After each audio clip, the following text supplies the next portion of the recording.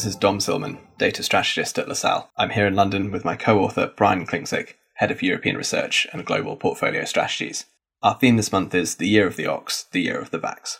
February the 12th will mark the beginning of the year of the ox in the lunar calendar. In Chinese culture, oxen are known for diligence, dependability and determination, traits we will all need to rely on in the coming months, while vaccine deployment proceeds at an ox-like pace. As we enter February, the depths of winter in the Northern Hemisphere, the pandemic shadow is once again darkening much of Europe and North America, and a weary populace may be forgiven a dream of spring.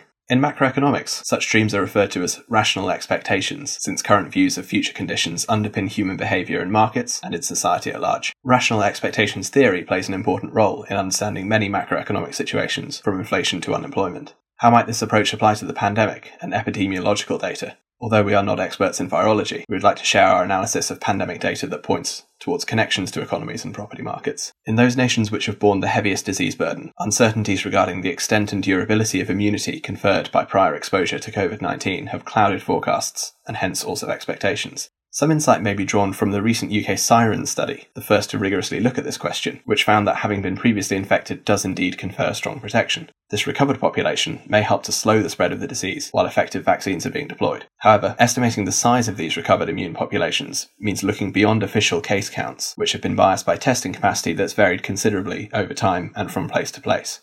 In this month's macro deck, we examine estimates of total infections, whether symptomatic or not, whether picked up by official testing or not, which were developed by the Institute for Health Metrics and Evaluation at the University of Washington in the US. Their models suggest that in some countries, nearly a quarter of the population may already have been infected. Two nations which have endured a horrible pandemic experience, the United States and the United Kingdom, have also played important roles in vaccine development and have secured large numbers of vaccine doses. Benefiting from an early start, they have been able to ramp up their vaccine programs swiftly and are now immunising hundreds of thousands of people per day. Combined with a relatively large number of COVID survivors with immunity, the US and the UK may well be on the way to gaining widespread population resistance to the coronavirus.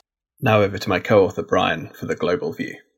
Thanks, Dom. We've been in constant contact throughout the pandemic with our LaSalle research and strategy colleagues elsewhere in the world. In Asia Pacific, those words that we use to describe the ox, diligence and determination, they could also be used to describe the successful response of governments in that region to the pandemic. Meticulous traveler quarantines, testing protocols, contact tracing systems, these will all remain in place while the vaccine rollout begins. And while they're getting a slightly later start, some Asian governments have announced ambitious programs that, when realized, would put their immunity levels on track to be commensurate with those in Europe and North America later in the year. In the US, a new administration is putting comprehensive federal-level COVID control measures in place for effectively the first time. Meanwhile, the European Union has taken a stand to ensure that it gets its promised share of vaccine doses. Remaining challenges include dealing with new variants of the virus, gaining a deeper understanding of immunity through infection, and conducting analysis of vaccine efficacy. This will be the second consecutive Lunar New Year for which this normally bustling cross-border travel period remains constrained by the pandemic.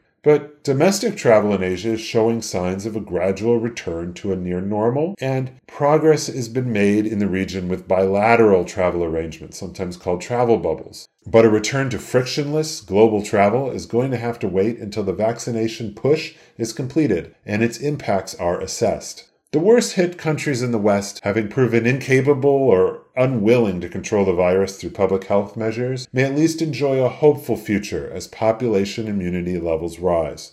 But ox-like strength will be required to pull economies out of this pandemic recession. Our analysis indicates that each region and country is going to follow a slightly different path to controlling COVID-19, but it is clear that the year of the ox will also be the year of the vax.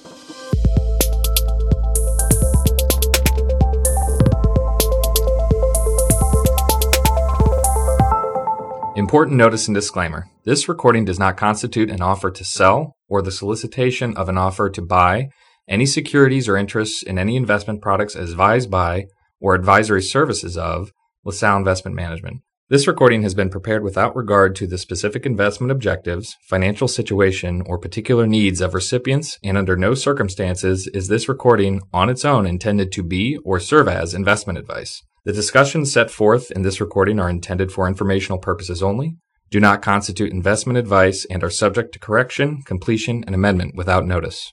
Prior to making any investment, an investor should consult with its own investment, accounting, legal, and tax advisors to independently evaluate the risks, consequences, and suitability of that investment. LaSalle has taken reasonable care to ensure that the information contained in this recording is accurate and has been obtained from reliable sources. Any opinions, forecasts, projections, or other statements that are made in this recording are forward-looking statements. Although LaSalle believes these expectations reflected in such forward-looking statements are reasonable, they do involve a number of assumptions, risks, and uncertainties.